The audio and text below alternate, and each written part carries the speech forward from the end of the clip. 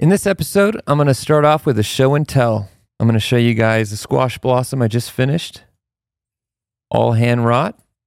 Kind of describe how I made it. Then we're going to talk about some music that I've been listening to, share some music with you guys that I've been just marinating in.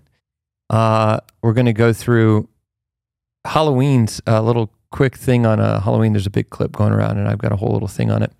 And then Tucker Carlson is a prophet, and we're prophets to the prophet because we were talking about this topic last week, and then Tucker talks about it on Theo Vaughn, and then it becomes a thing. So there's that, and then finally, I really do want to get into this. I've been obsessing with William Booth, the founder of the Salvation Army, and I want to share some of his life because I found it quite powerful for myself. Before we do, if you like this show, would you please help us support the show by, you can get a candle, St. Poncho candles that we burn here on the show. You could also buy some of my jewelry at chadbarella.com. And when you do purchase anything, it's FGS10 at checkout for 10% off. And yeah, I think that's about it. Oh, and then an announcement. We are, this piece here, this squash blossom, along with a bunch of other pieces, will be available on November 10th with my Fall Heritage release. So be sure to set your calendars. And with that, let's get into the show.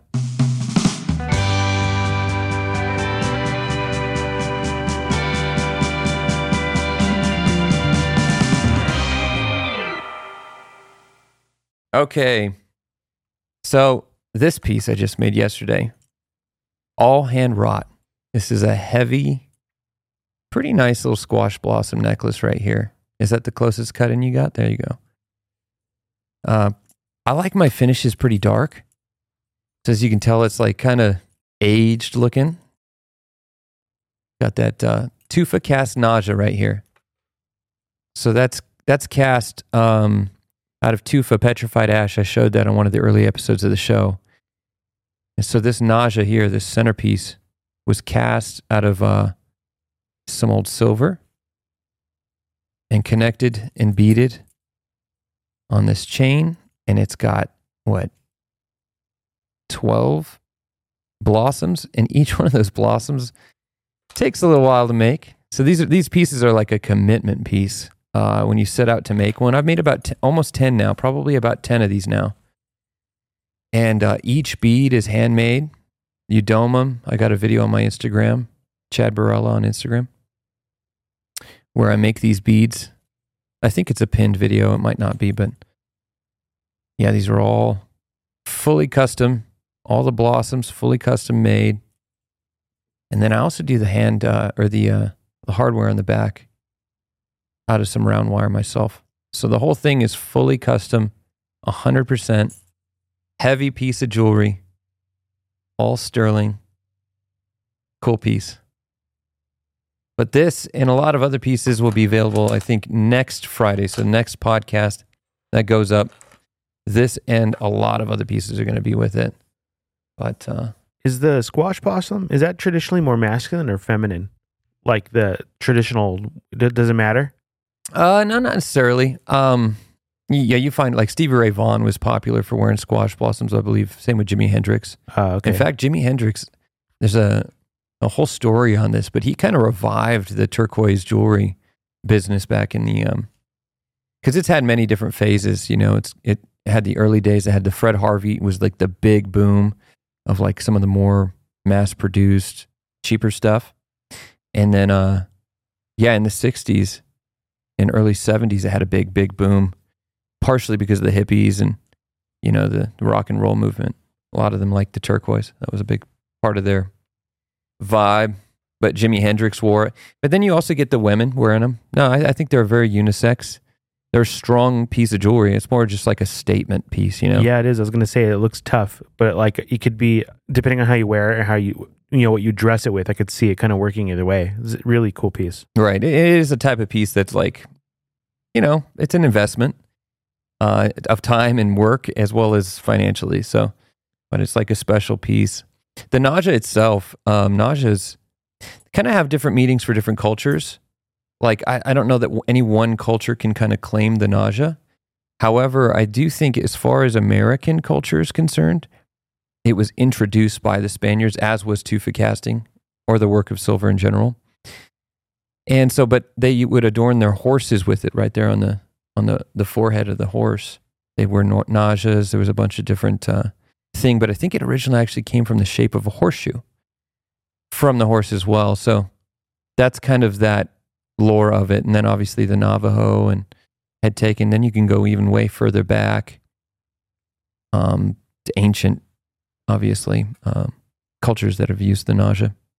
That wasn't probably called the nausea, but yeah, it's got a mixed, I don't know, symbolized history, informed history. But that's that. You'll get close-up pictures of it next Friday. It's a pretty fun piece. Proud of that. Anyway, moving on. I've been listening to this guy, right? So I mentioned him on the last episode. I was talking to my son about the Daniel and the Lion's Den. And so this is Joseph DeCosimo. And this song is called Trouble. So it's I believe it's the first one. And he plays it live. This guy's awesome, though. Trouble, there's trouble in this world. Trouble, there's trouble all around. Trouble, I think I was listening to like some sort of like folk Americana playlist. Lord, trouble can't last always. And he came up and I was just kind of like, I am so glad that trouble can't last always. I don't know. It's like I'm listening to music now and So glad I think trouble can't the last naked singing, always. that's all it is on the record as well. It's just this bare singing. And I love it because it's just honest. There's no facade. It's pure.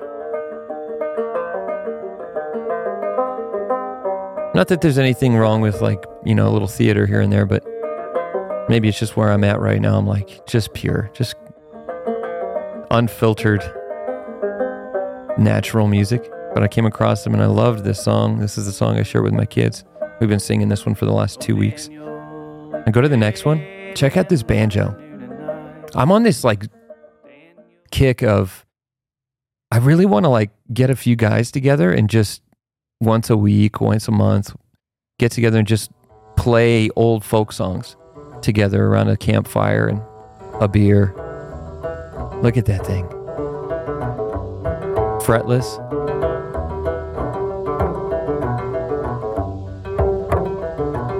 It's awesome because he's also doing percussion with it.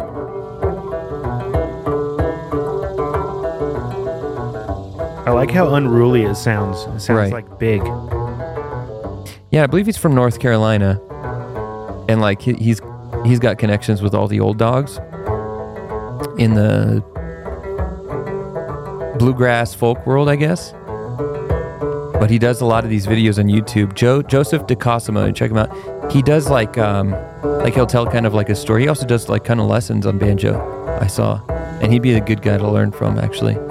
If I had one, I would.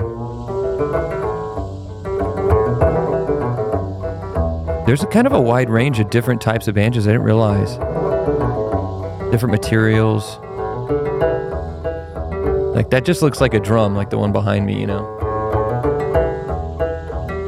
Yeah, it looks like it has a hide like top too. Oh, I love the material on that thing. It's like mahogany neck. Beautiful.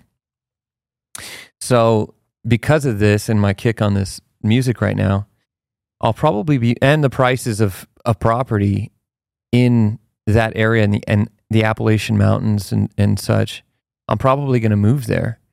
Look at this. I've been following this account, Appalachian Fan Fiction. And the prices, this isn't even like that good. This is decent, but like you can buy an entire business front multifamily like building for $179,000. In Appalachia, it's dead. There's no foot traffic there. So if you want to like run an online business, it might be a cool idea to go grab a couple friends and move out there. There was like a house for $40,000, like a 3-bed, 2-bath house, a historic house too. Maybe it was 70. It was like 40 to 70,000 from my memory. And I'm like, you can buy a house, pretty easily out there. And I think it's mostly because most people have left. They've just fled Appalachia. It doesn't seem like an area with a ton of opportunity. You can look, I don't know if you've studied the history of Appalachia. I haven't in depth at all, but the little bits that I've learned about it, it's just kind of sad, like what's happened there. I recently came across a video. I was suggested a video. I wonder if you could find it. It's like an hour, 2 hour long, where one guy goes to Appalachia and kind of gets the inside baseball. And he goes door to door. He's like, just going up and down talking to people. Who should I talk to? What's the story? Why are you guys here? How long you been here? What's the culture like? And it was an eye-opening thing. Like, he goes to different areas, and where that town was, I think he visited. It looked exactly like that. And there's very few people that are actually still there. And it is like 50% are like on fentanyl, on drugs, and then 50% are like working as coal miners. Like, that's pretty much what it is. That's the economy. There's no jobs. And that's why, houses are so cheap. It's because there's no work. There's no one there. It's some guy that does like what it's like in Appalachia. And it's like a modern guy. I'm seeing one that says poorest region of America, what it really looks like. Maybe. Check it out. I'll kind of skip to the middle here. Is it like an hour, 2 hours long? It's like an hour. Yeah. Like, he talks to some kids. Yeah, this is it. Utah. I'm from Utah. He's from Utah. I'm from Oregon. You know Appalachia pretty Oh, well. they're like on mission to Appalachia? Yeah. Dang. Watch, go to the beginning. Like the Welch. Like, not the beginning, but like the first, you could see like the first group of people he meets. It just rained, and he like just... School children choose a teacher. Okay. Nickname a T. Is the story that's right. How you doing? You Good. Good tea. Nah, it's a rental truck. Oh, okay. Yeah. Your name? Peter Santinello. Peter Santinello. Well, nice to meet you. Yeah, you too, T. You won't find a better man than T. So pause it. He's the best. There's a lot of tropes about Appalachia, like the inbreeding and it's almost as if like it's shrouded in negative press. It's in negativity. But after watching this video, I was like, it is sad. Like, a large portion of the population, as these guys say, has succumbed to drugs and degeneracy. But, well, he does talk to a couple funny people, because it kind of maybe lines up with some of the tropes. But it's also kind of nice. It's like some Christian men who just like, yeah, this is where I live. This is my heritage. This is where I want to stay. I don't want to go anywhere else. And they're like real. Like, and then he interviews some boys later on, and they're fishing. I wonder if you could find that part. And he talks to them for a while, like probably like 16-year-old kids. And one of these kids knows a lot of history, like a very smart kid. And one of these other kids knows how to fix an entire truck. And I'm like, it's like a blast from the past. When I watched that, I was glued to the screen. I watched the entire one. Does it show them, the kids? Yeah. You guys mind if I film this? Is that cool? Let's see if I can hook into it. If I hook into it, you can film the whole thing. I gotta get down in here, though. I don't think you'll be able to get down in here. It's all mud. I'll get you from above. These are my buddies. That was beating my pole up under the bridge. And then that one that I just hooked broke. It's right there on this road, dude. That one big one is like that. Am I scaring the fish sitting up here? Not really, but I believe I done scared them because I hooked that big one and then it broke me off. But that kid just talks him to death, and then he sings him a song. It's really awesome. It's really fascinating. Diesel mechanic. Yeah. You're going to school for it, right? Yeah. Cool. Good to hear these stories, because I was just downtown and they're saying kids aren't working it all these days. I go to college, get my degree in history and archaeology. Nice. That kid, sorry. Nice. And your boy's here from Indiana? Yep. Yeah. You work at Dairy Queen? Yep, manager at Dairy Queen. That's like only jobs. Dairy Queen. How old are you? I think the Walmart even closed down. Are you the youngest manager? So they're kind of like in a food desert. Blew up in 1939. What, the mine? This kid's awesome. Killed like 50 people. It's still up there too. Whoa. There's a carving on the mine entrance with the date on it. They brought a bunch of Italian sculptors in here to do it. Oh, no way. It says 1937 on it. The guy I know, Ed Talbot, he's going to start making a heritage trail up there very soon. Cool. So you guys really respect your miners? Yes, sir. No, that's And one of also, my we're really favorite proud of parts of veterans this is that too. there's such an honor and respect for the heritage, for their Matter of fact, parents, during for Civil War, the culture. this county supplied units for. It's almost like a or primitive supplied men culture, for like units all to go built in. on 34th a Virginia natural Cavalry, 10th resource. Kentucky And when Cavalry, that dries up, the Yeah. community United dries States up Army. too. Yeah. It's really interesting. It is sad. What really got me into it was my grandma telling me stories about my papa. So he was talking about his family has like her papa. direct heritage to He the was a Civil native. War, to the South, Native, and fighting. he signed up And he for actually gives some interesting insight He fought on that Gettysburg, whole Sharpsburg, story. All that. That's what really got me into it. Anyways, Private Andrews, we'll get more all into kinds some of this sea stuff a herders, little later on. cavalry, which was Fascinating video. Check it out if you guys get a chance. It's like genuinely was kind of like borderline. It was definitely perspective changing. So last week we were talking about architecture and design oppression. You remember? Yeah. That was an interesting conversation. We're going to dig more into that. We are. But before we do, Tucker is a prophet. And I'm sure you saw that meme going around today of like the kids and the parents stealing the candy. Oh, yeah. It was everywhere. But go to this one first. This was from Theo Vaughn and Tucker Carlson. I think this came out yesterday. Sometimes I think America was just this Christian experiment Yes. that got compromised and has turned out poorly. You think? It's like, I think you're onto something there. And I hate to say that because a part of me doesn't really want to admit it. Well, it's obviously true. It's obviously true. I mean, you can't have a democracy unless it's a voluntary system. People have to show a lot of restraint. They have to be all in. There has to be some sense of the common good. You can't just be like, how much can I grab? Here it is. It's like Halloween. It doesn't work if all the kids just empty the basket on the front steps. It literally came out yesterday. Trick-or-treaters. No, it's true though. No, you're right. And a democracy is very much the same way because you can take power and then just like steal everybody's money legally. And so you really have to That's have good. some boundaries. Do you think Tucker is sponsored by that like nicotine company, whatever that thing is? Zyn? Zyn nicotine. Yeah, no, it's I don't like know. on every one of his videos. And if someone's going to get me into nicotine, it's going to be Tucker. That's for sure. Yeah. Well, I guess it raises your testosterone. He talks about that in the episode. It Tobacco. also helps with like focus and like there's all kinds of like interesting facts about the benefits of nicotine, obviously outside of tobacco and like, you know. Yeah. Now go to the clip. Let's watch it.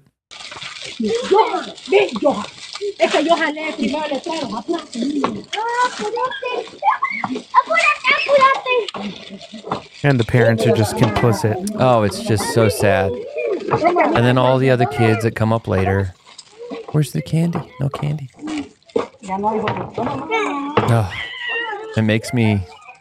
I'm sure it makes a lot of people upset. And then somebody made a pretty funny meme. The next one. Oh my gosh. This is Israel and Ukraine looting America. Sorry, I had to. It's timely. It is. But not all is lost, because then I came across this next one where a kid spots an empty one, and It's a kid in a costume, empty bowl. I think the other clip's playing in the background. Yeah, so this kid, sees an empty bowl and he sees another family coming up and he's like, "Oh, I'll put some candy in for her." So nice. Yeah, there's a little girl that comes up right after him, so he puts some for her. Yeah, How some of his sweet is own, that? yeah. The way it should be, brother. Moving swiftly on. So Tucker had another sweet clip. This was where he touches on, I think this is the one. Yes, this next clip, where they're talking about exactly what we were talking about last week. Specifically, the architecture, how design is oppressive. It's design. He thinks and says that it's explicitly designed to make us depressed, to make us not achieve. Specifically, like the MVD. What's interesting is you drive through. I like to hunt and fish, so I've been in a lot of small towns in America because that's where the hunting and the fishing is. Oh, yeah.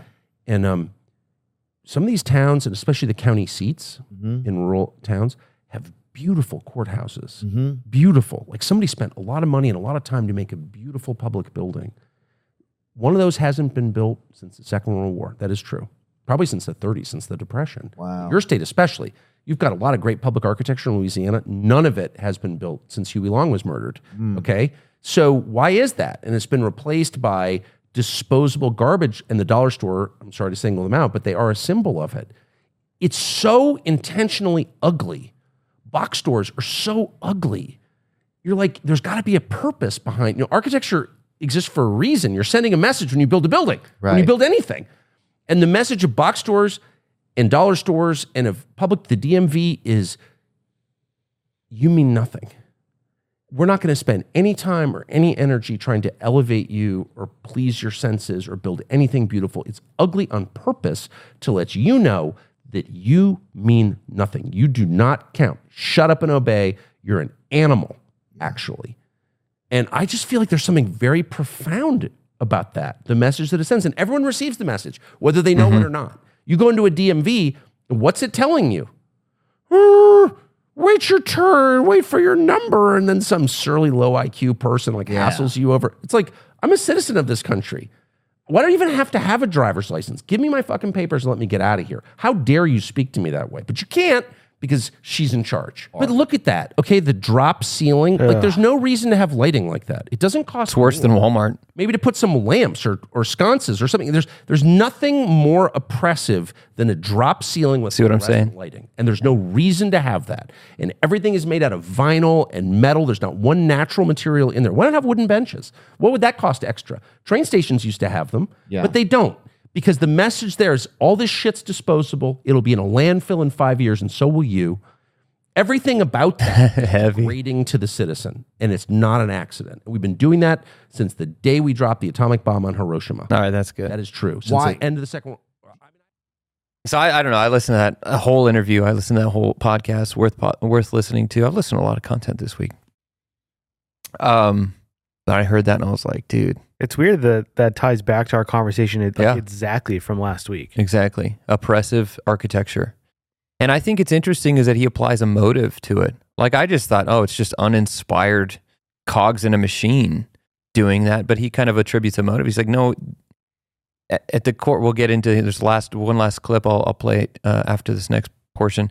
But he's like, no, he thinks it's like intentional. It's like a moral sin of our leaders where they think less of those who are under them. And I don't think he's off. How we should, this is what I want for America. I saw this is like, this is what, this is the future Republicans want. And it's like Chick-fil-A. I wonder if that's a real Chick-fil-A. No, there's no way. It's got to be AI. It's like a Chick-fil-A and like a German, what kind of architecture would you call that? Yeah, it's almost like Bavarian or something. Yeah. Old German style. But it's beautiful. I'm like, okay. Yeah. That's pretty funny. Oh, it's just, but I mean, it does. It evokes, excuse me, it evokes a degree of excellence within yourself. This is what it's like to see a Starbucks in a Disney park because it's like all on theme, but then you notice the logo. Yeah. It's like, what? Oh, fair enough. But hey, I will say that Starbucks does have a degree of like respect in their architecture, at least some of them. There are a couple businesses, even like Chipotle. There's a couple that are like decent. They're not, They were better before they went to the only drive-through locations. Mm-hmm. There was one specific Starbucks in town that me and my wife would go to in the fall time because they had an actual fireplace and board games like chess and stuff. And we would go in the fall just to relax at that particular Starbucks. Yeah, and especially at the time, I imagine it was a severe step up. Yeah, it was pretty cool. But right now, I think they're like going to like everything has to be quick service drive-through. So that one got closed down. Mm-hmm. So it's a bummer, but it'd be cool to see more of that kind of stuff pop up, So this next clip is, I thought it was quite profound. This was the one that really stuck out to me. But he's talking about, just listen to it, I guess. I don't want to get ahead of him. The Midwest, calling it private equity. Like, you should hate yourself a little bit. You know what I mean? And there's none of that. And I think that's part of the problem. There's not enough guilt among the ruling class. There's no sense of obligation to people beneath them. And that's one of the reasons they hate them so much. And that's one of the reasons that the fentanyl crisis has not even been acknowledged by Washington, is because they kind of know they're responsible for it. Mm-hmm. And you wind up hating the people you've wronged, I have noticed. Like, what do you mean that you might That's wind up profound. hating If you commit a sin against somebody, if you're cruel to somebody, unfair to somebody, you cheat somebody, you wind up hating that person as a way of justifying what you did.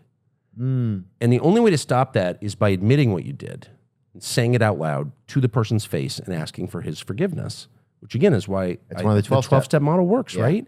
But if you don't do that, you wind up blaming the person for the crime that you committed against him. And that's one of the reasons that people who don't get sober are so angry at the world. They're pissed at their parents. You meet these people, their parents sent them to rehab 6 times, and they're pissed at their parents. Yeah. Why are you mad at your parents? They did everything they could. And the reason the junkie's mad at his parents is because he knows that he's actually the guilty party, and he's committed massive crimes against them, but he can't admit it, so he blames them. And that is true at a macro level as well. And if your ruling class of all the richest people have gotten rich by dicking over the people beneath them, running these fascist companies that spy on their employees' phone calls and like track them as they come in and out of the building and require them to work on Sundays with no overtime, and just really inhumane sweatshop type practices, creepy Stasi stuff, those people end up having great contempt for their own employees. Yeah, you end up hating the people that you've wronged as a means of justifying your behavior. Justifying, it's like it's escaping accountability. And so you despise the people that, I can imagine that. If you're a public official, like I can't imagine being Justin Trudeau. And I mean, he deserves the criticism he gets.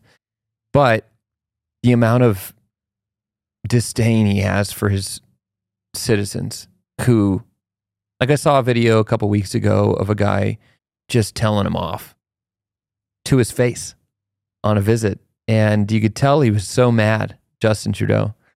And I would never really probably do that to the guy, but the citizen was right. Like he's a psychopathic tyrant type figure. And, he deserves criticism, but I think it's, I imagine being in that position over time, you're going to grow disdain and almost hatred for the people and the citizens that you're actually ineffectively governing over. Now, you're never going to please everybody, of course, but I can't imagine that every one of our leaders has it, or any of them almost, have any degree of empathy or care for the citizens. And I think that's why you see that, right? They're just forking over our tax dollars. They're not creating any new awe-inspiring infrastructure. I thought that was an interesting thing he said, Tucker. He said they have no, it's as if they create these things, whether they just don't even acknowledge or know that they're affecting our senses and oppressing us through our sense of sight, in a sense. Now, this sounds like first world problems, but there is something there. And when you have the potential and the capability, and your country has that, if it were properly governed, the ability to like you look at the great societies, he makes the point, like Rome, it ended in the 5th century. And here we are, we still have, some Roman architecture that we still look at and tour to this day and are awe-inspired by. And what do we have? We have this MVD that's going to be thrown into the dumpster, the whole thing, all of it. And none of it will last. It's a waste. And I thought that was kind of profound. But that all drives me to this. So what's the solution? And it's funny, is like yesterday I had this kind of epiphany. Maybe, I don't know if that's, well, I definitely had a reckoning. But I've been on this kick of William Booth. William Booth's the founder of Salvation Army. And he founded it, in the middle of 1800s, in the middle of the 19th century. And I was just curious. Like, I've come across his documentary before, and I was specifically curious about his form of business government. And like eventually, as he formed the Salvation Army, he adopted the form of government of like a military form of government. And he had his entire crew kind of take on military titles and wear military style uniforms. And I don't know, I just always like attached to that. I thought that was so cool. And so I began to get a little bit more curious, especially as I've been listening to more Leonard Ravenhill. I've spoken about him on the podcast. He's kind of like a revivalist, prayer-oriented preacher, originally from Europe, and he went to Tyler, Texas, and preached a lot here in America as he was received quite better. But here's William Booth. Here's his testimony. We entered the chapel late in the dusk. I could hardly see the speaker, but just at that moment he was saying, "A soul dies every minute." I was at that time without any experience of religion, but I felt it was better to live right than to live wrong, pleasing God and spending my powers to get others into such a life. But entrance to the kingdom was closed by an evil act of mine that required restitution. I remember as if it were yesterday, kneeling in the room under the chapel, the resolution, the finding of the boy I had wronged, the acknowledgement of my sin, and the peace that came after. I felt I could travel to the ends of the earth for Jesus Christ and to suffer anything to help the souls of other men. That's it. Great testimony. This guy has a way with words. So I began to get curious about him, and I was like, okay, so there's a documentary. There's one that put out by the Salvation Army on YouTube. It's about 30 minutes, really, really good. But I learned about his life and his testimony. And I mean, he got saved at like 17 years old, and then he went back to the kid at 16, as it said, and just repented. And, you know, his heart was changed and he felt good. And what I'm most enthralled by is this guy's like a radical. You know, it's funny, in modern day Christianity, it's like, I was raised in this era of, you know, even if it's not explicitly said this way, that's pretty much what it is that you taper off the gospel. Like you gotta, you know, dull the edges. Don't be too sharp. Don't be too offensive. Or what was the thing, you know, you don't want to shove it down people's throats and this type of thing. Well, literally, his wife wrote a book, and I think it was called Aggressive Christianity, where she's like advocating, we need to shove it down people's throats, like almost verbatim, not like, but she was being like very like, we need to, nobody, you know, some people when they're caught in their sins, we need to show them, we need to go to them. And it's like this aggressive Christianity. And I'm like, that's so foreign to me in America. But I think it helps inform this attitude of William Booth. This next clip is his preaching style. He would go to the city and just preach and just like do the street corner preaching thing. And people used to do that. Leonard Ravenhill's dad used to do that. And no tools, no equipment, no beautiful whatever. And they would just, the word of God. That's it. Let's just see this clip.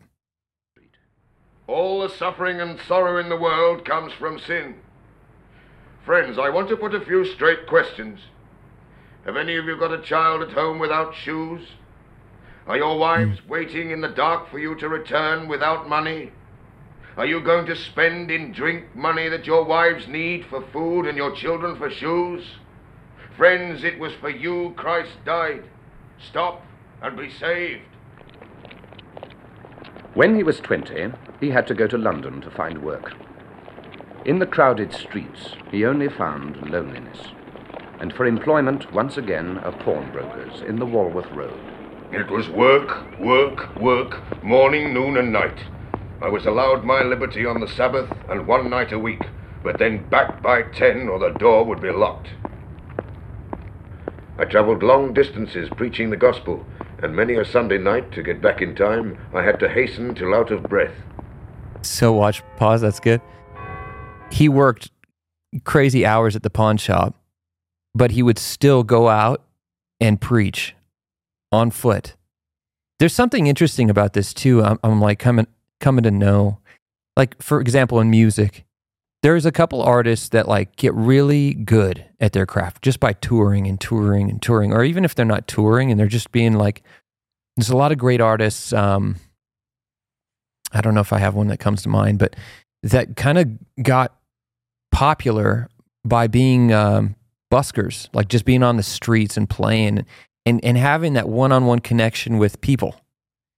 And I think that was his special power. And why he became so successful is that he wasn't, not to bash churches and in the confines of like the church culture necessarily. That's a part of his story too that I really took to, is that at one point he was working within the Methodist church that he was, I guess, brought up in post his testimony, post salvation.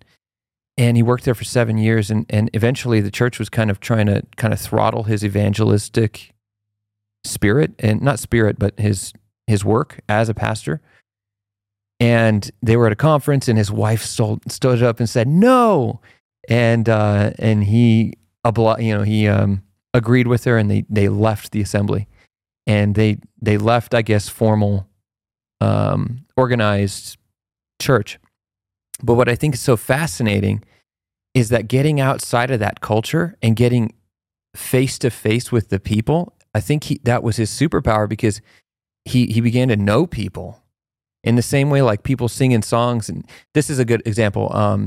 The Tallest Man on Earth. I believe he did it for a long time on the streets, just to people. And I think there's a craft and a relatability, and you start to understand people better. You're not like, I don't know, different. You're culturally relating. And I think that's why his message was so potent, was that he had so much practice. Not only did he have practice, but he was talking to the people directly. He had tested all of these lines, which ones worked, which ones didn't, until eventually it just like, I don't know. And not only that, his will to like do that in front of people, to his own shame, not shame, but I believe this next clip talks about it, getting laughed at, getting all these different things. I think even Christians, we scoff at that type of thing, because there is maybe one or two scoffers or people like, they were not even fertile soil. But the countless numbers of people, it's undeniable the impact that man had in his preaching, the revivalist preaching. And it took at the time. Play this clip. Army. What a strange name. It is an army to carry salvation through the land, organized to liberate a captive world and to fight and overcome the enemies of God and man. Come on. And it had to fight. For years it met with hostility, even from the police and the magistrates, and with murderous attacks from the mobs. Stop. But the Salvationists prayed. Don't lose that clip right there. Real quick, keep it up. It's crazy. We live in a day, in an era of cancel culture and all these different things. And I, for example, I'll be the first one to admit, yeah, it sucks to get people that hate you, to have enemies, to be canceled, to be made fun of. But at some point, like him, he just kept going. It's like that honey badger attitude. Just keep going. Just keep going. There's people that will hear it, and they need to hear it. Don't let the evil, the enemies of the gospel, discourage the gospel from reaching the innocent, those that will take it. And he is strong. I think that represents to me, that's kind of what I'm trying to absorb from him. You hear in Joshua 1:9, be strong and of great courage, for the Lord is with you wherever you go, that type of thing, right? Well, I think he really exemplifies this Christian strength, unashamed. I'm going to go out there and I'm preaching. I've witnessed it in my life. I've spoken highly of my uncle who I served under for a little while.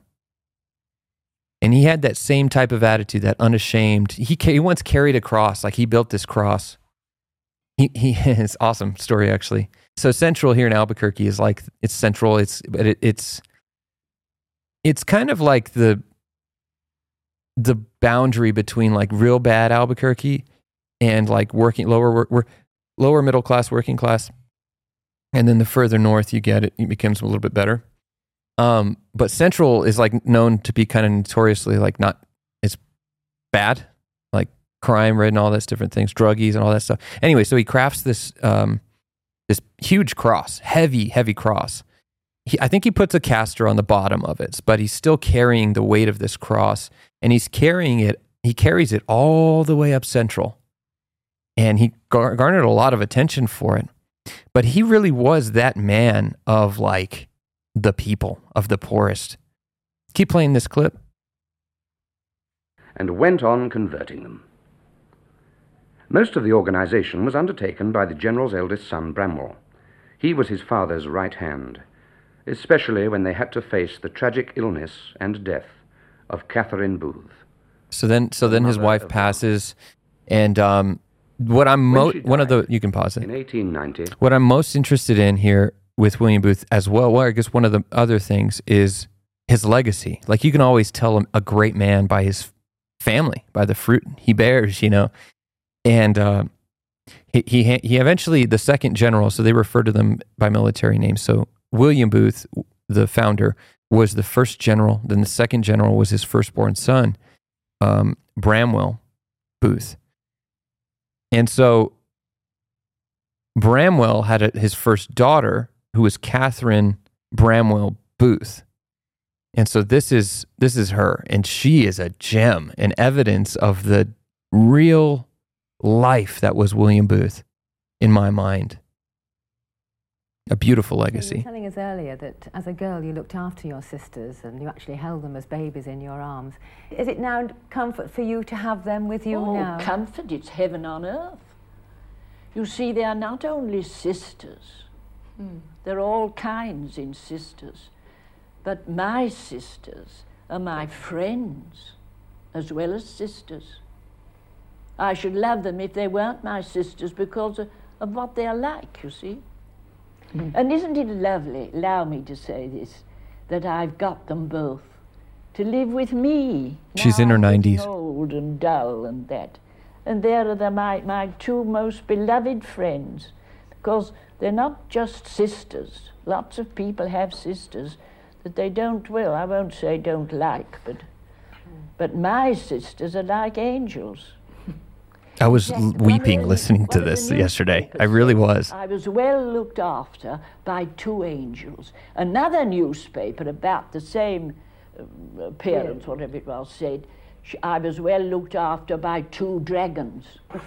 So when they're in certain bossy moods, so that's good. Here comes the go to the clip right before this. So I believe this is, I actually don't know which this clip is. It's the same woman. Yeah, she died in, I think, at 103 or 104 years old. Commissioner Catherine Bramwell Booth. I don't remember him before he was in his 60s, so he seemed an old man to us, and yet he didn't seem a bit dull. He was so full of eagerness about everything. Of course, my grandfather was a man full of surprises. He'd suddenly say in the middle of tea, now then, let's have testimonies. Catherine, you give your testimony. It was rather awe-inspiring then for a small girl. However, we loved him very much, and especially we thought so much about him because of my father's attitude. I can remember now, see a picture of them almost as if they were present to my mind's eye. Father and the general talking together so eagerly, bursting out into laughter. William Booth used to throw his head back and roar with laughter. Then all of a sudden the general would look round and say, children, now we'll pray. Sometimes about the very thing they'd been discussing. Sometimes about us and whether we were as good as we ought to be, and so on. Oh, he never put on a praying voice. No, never. It was the same. And it brought God very near to us, you know, that kind of praying. When I was a captain... So that's good. The reason why this is so powerful to me is it's a window into what it's like for a family to bring heaven to earth. Like I was just listening to that. Like, you see that passing down, that legacy, that heritage rooted in a faithful man's life. And I think that's what really got me going yesterday, was like, oh, that's all I want.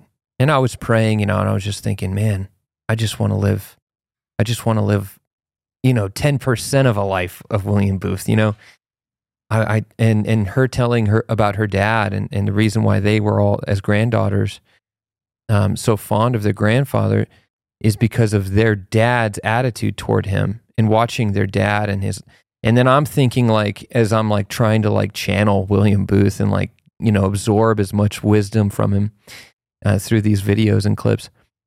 How can it's emotion evoking, because I think, my son, how is there anything I could be more proud of than my son to like carry out the Lord's work, and for me and him to laugh and not only that, but just a window into their family culture of like. And then we were at dinner and he said, "Hey, why don't we hear your testimony, Catherine?" And then we would get together and we would pray. And I don't know, all these things, like, I know I'm pretty not like that. That's not necessarily my family culture.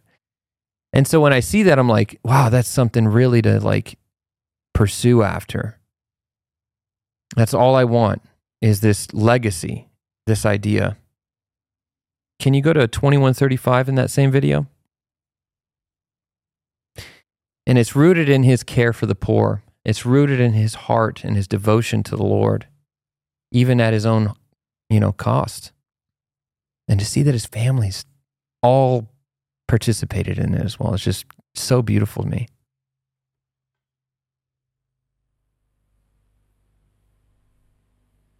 So this is Catherine describing her really grandfather. In love with people and to make people good.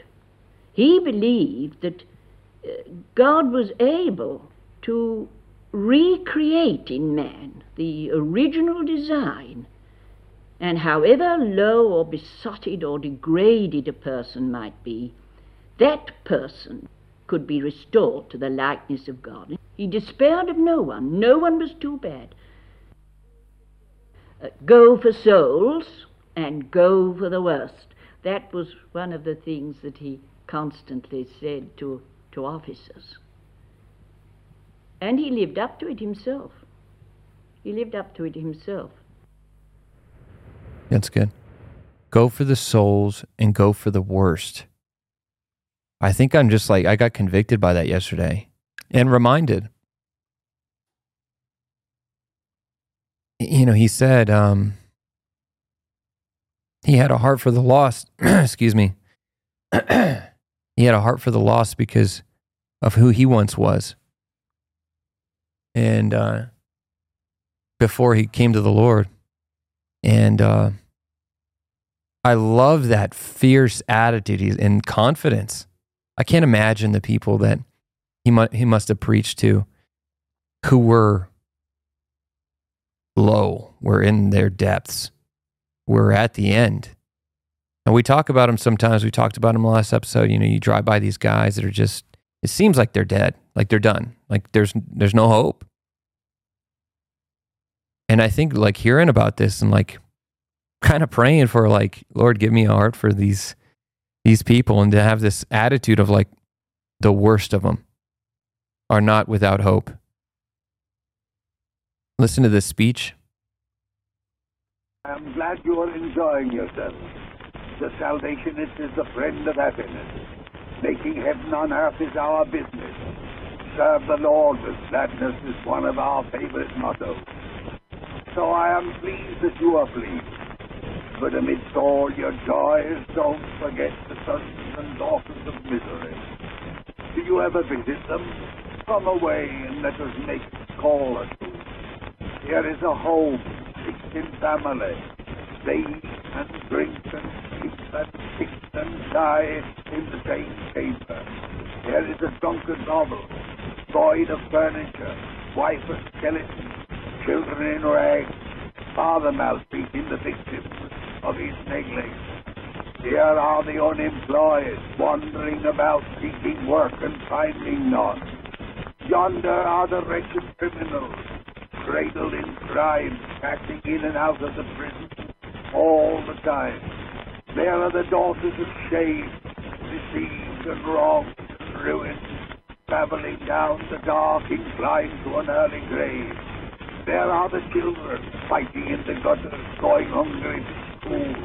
growing up to fill their parents' places. Brought it all on themselves, do you say? Perhaps so. But that does not excuse our assisting them. Awesome. You don't Keep going. demand a certificate of virtue before you drag the drowning creature out of the water, not the assurance that a man has paid his rent before you deliver him from the burning building. But what shall we do?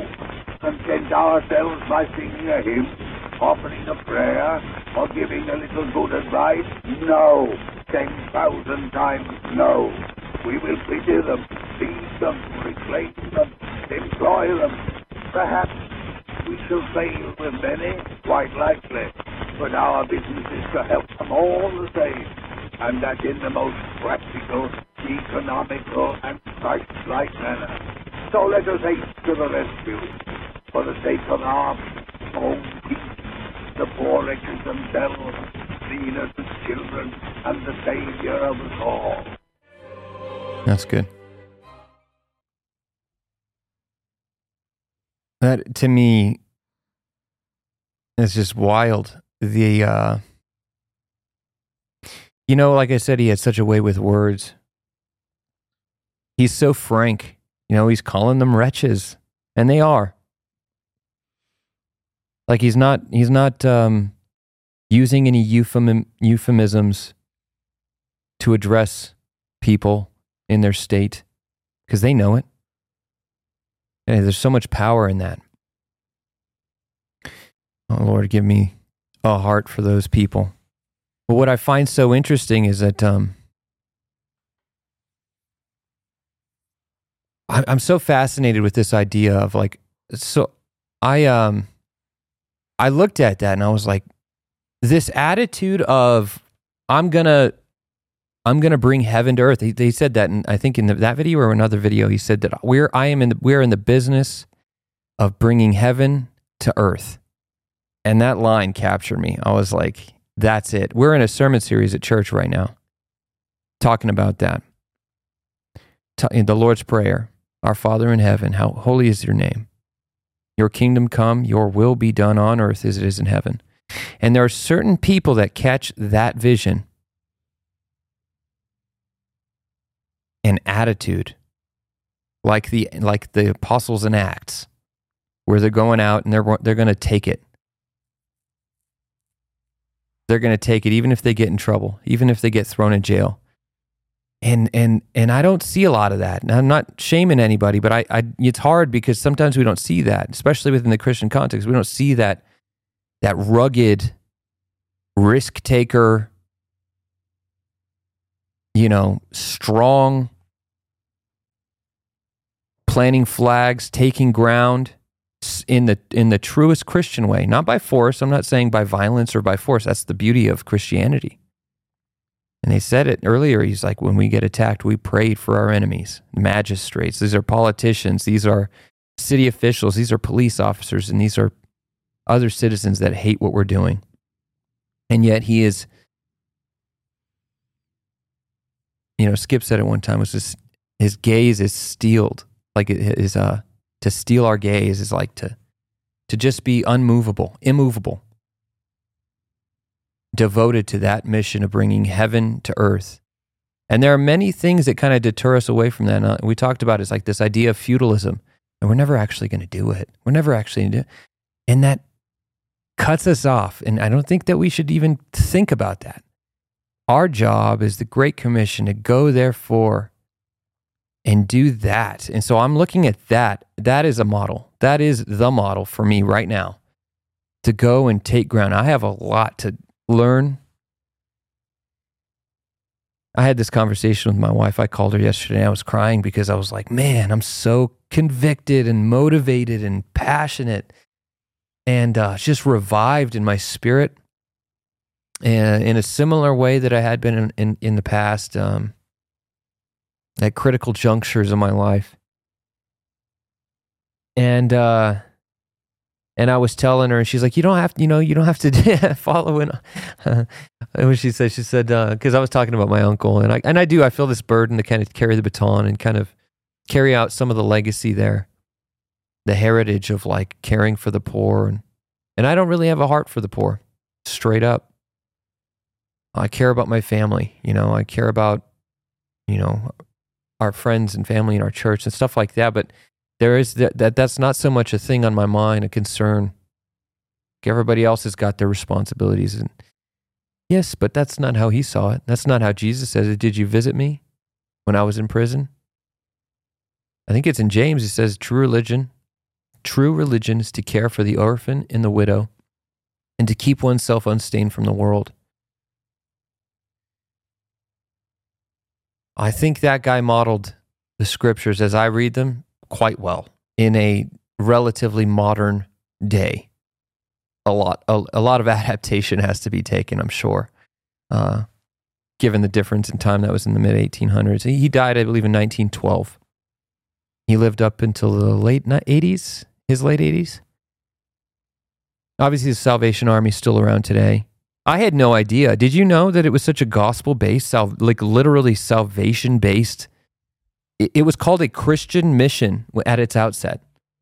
I didn't know. I mean, I assumed that there was like Christian like DNA there, but it's hard to know. Like, there's quite a few organizations now. Like, I'm sure St. Jude's is like in a similar position where now they're seeking like the health of sick kids, but the gospel's not present anymore. Yeah. So I would be curious to study like where Salvation Army is now. And, obviously they're not so front facing with the faith stuff anymore. Yeah. So it's curious to know, like, because now we just know it, at least in America, as a thrift store. Probably where I got this jacket, 13 years ago. Well, that's kind of all I knew it as. It's like and we don't even really, do we have one here? Yeah, we have a couple, but I think I feel like the Salvation Army was like a precursor to Goodwill. Yeah. And that sort of thing. And now it's kind of like on the decline. No, we have Goodwill, the secular version of Salvation Army. Yeah. But it is interesting. It seems like as if the power of Salvation Army within legacy, you can't keep it going forever, But you do see like, I was looking at the documentary, and it was like early on, it looked like the signage, everything was just a vibrant, powerful, potent message that like visually brought heaven to earth, kind of what we're talking about, the architecture thing. The signage was beautiful. Like all these illustrations I saw of the early locations, the halls that they would all meet in. Like he advocated very clearly. He's like, I want wood floors. No one ever got saved with a cold, something like that. He was his attitude was quite not abrasive, frank. Yeah. But he talked about advocating for wood floors and getting people out from the cold in concrete slab into wood floors and warmth. It addresses exactly what Tucker Carlson said. Get us some natural materials in here. Let's get some wood. Would it kill us to get some wood benches? And that's and now you see William Booth here advocating for wood floors. There's something to it, man. Something about the human spirit and design and attacking the senses and inviting the least of these. Jesus says, how you treat the least of these is how you treat me. That's convicting. That's convicting. So that's what I'm working on right there. That's what I need to work on right there. Because then you're just like, okay, well, have a heart for the poor and go give to every guy on the corner asking for money. And it's like, no, that's not going to do it. Then, there's practical things. There's actually, he said it toward the end there. He's talking about, we'll clothe them. We'll give them shelter. We'll feed them. We'll give them work. Exactly. So, of course, that takes infrastructure and a lot of different things. So we do have some of that within the church structure here locally as well. Food for thought. I'm going to be meditating on some of these things for a little while now. But yeah, that's pretty much all I got. I don't have a final video. Do you have a final video? You see anything funny lately? Nothing fun, dude. This week was a rough week on the internet. Oh, dude. But yes. It's worth noting, I had made a comment that maybe they weren't so front-facing with their faith, but the mission statement, the last sentence of the Salvation Army mission statement today is, Its mission is to preach the gospel of Jesus Christ and to meet human needs in his name without discrimination. Wow. So they, at least, it seems like they're holding to their biblical backbone, which is pretty cool. Read that one more time. I'll read the whole thing. That was the last sentence. Yeah, let's hear it. The Salvation Army's mission statement. The Salvation Army is an international movement, is an evangelical part of the Universal Church, Christian Church. Its message is based on the Bible. Its ministry is motivated by the love of God. Its mission is to preach the gospel of Jesus Christ and to meet human needs in his name without discrimination. Sounds pretty solid to me. Yeah, that's great. What's also beautiful about William Booth, he was a very smart man, great orator, great speaker, but he was very wise in the setting up of this organization. In fact, it created such a, in the politics, in the inner workings of the politics, it was a big conflict because he passed it down to his son after he was gone. And so his son, Bramwell Booth, he started getting older and started losing his health, but he felt so strongly to carry over the structure. It was that, I believe it was by appointee. So only the general can appoint the next general. And, but and they have it for life. They're a general for life.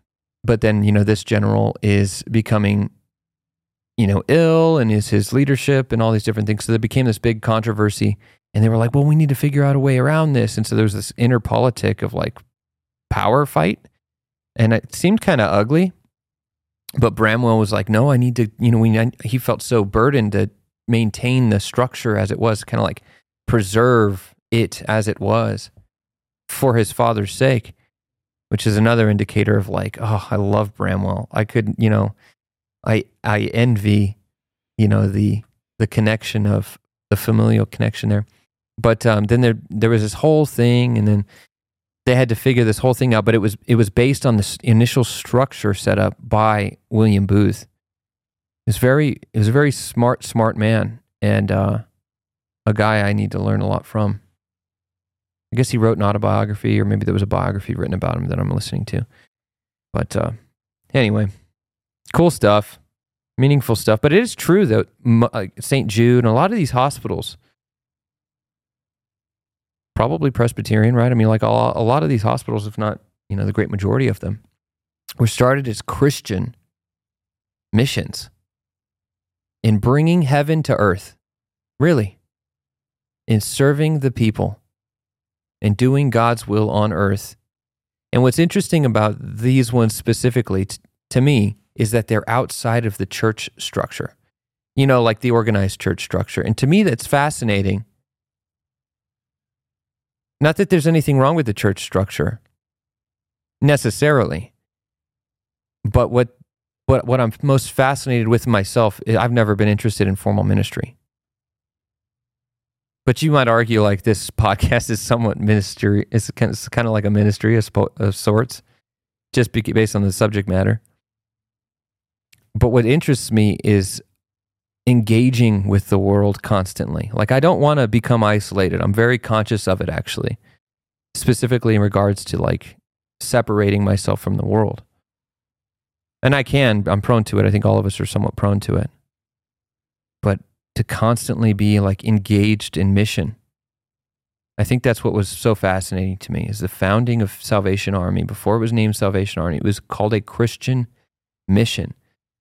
And say what you will, I don't actually know much about the Inquisition, but they had missions. And I imagine, without any evidence, but I imagine the missions were instituted as outreach-oriented, similar structures. And you don't see many things like this today. And it makes me curious. Now, you do in the church. The churches are there, no doubt. But I do think they're slightly different than the mission. And I think I'm fascinated with that, for what it's worth. So I'm chewing on that. Anyways, that's pretty much all I got. Thank you guys for listening. I hope that was edifying, encouraging, of any sort of value. If it was, give the video a like if you're on YouTube. give us a 5-star rating. I think Spotify, I think I got a lot of haters that gave me some bad reviews. Give me some positive reviews on Spotify to offset the haters. And that's about it. Love you. Bye.